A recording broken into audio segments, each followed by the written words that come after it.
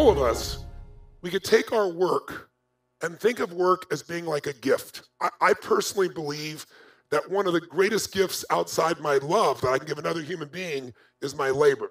But there's 3 gifts of labor you might have within your nature, meaning you can master anything, but under stress, people tend to go back to their true nature. And there are 3 gifts of labor that you can give. One of those gifts we might call the gift of being an artist or a talent, or another word for it would be a truly skilled producer. Some people, the reason you know this is your gift is what you love to do is to create a product or service and deliver it to people, and you're enamored by that. The woman over here who is doing the work, if you recall, in hospice, she would be a perfect example of an artist. She's not in it. She wants to make money, don't get me wrong, but she would never trade the money for the impact. So when someone is in it as an artist, and by the way, most businesses are started by artists. There's somebody who was an amazing negotiator, an amazing fashion designer, amazing code writer. And they said, I work for this company and they don't do a good job for customers and I can do a better job. I don't work for them. And they start their own company thinking that the company is all driven just by the sales or the negotiation or the code or the fashion. But a company is much more complex than that, especially as it grows. So an artist is in it for the impact. And yes, they want to make money, don't get me wrong, but it's not the first thing and they won't trade it. When I talk to artists about selling their business, they look at me like I'm trying to sell their child. The second gift you might have is the gift of being a manager leader.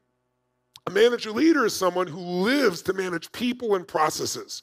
They love to figure out how to maximize a business by changing the gears, creating a new process, working with people. And those people love it.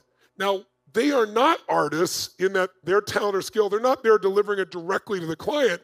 They want to work on the people that are directly delivering the client. They want to work on the system that makes this business work. And so they think it differently. They're inspired by different things. They make different decisions. Is one better or worse than the other? Yes or no? No, they're just different. And by the way, you might say I have both those skills. I bet you do, but they're not equal because they're different types of skills. So you might have them both, but there's one that is your true nature, that when things are going well, you're going to go back to it. When things are really up, you're going to go back to it. Under stress and under excitement, we return to our nature. By the way, a great company can't be great without great artists, talent, who really deliver extraordinary products or services. A company cannot maintain greatness and grow unless they have some great manager leaders who can run the process and the people. They're both critical components.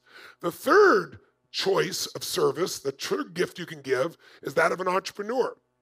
And while most of you in this room would call yourself an entrepreneur and you would be entrepreneurial, by this definition, it's a little different. Most people think of an entrepreneur as anybody who starts multiple businesses. No, that's not true.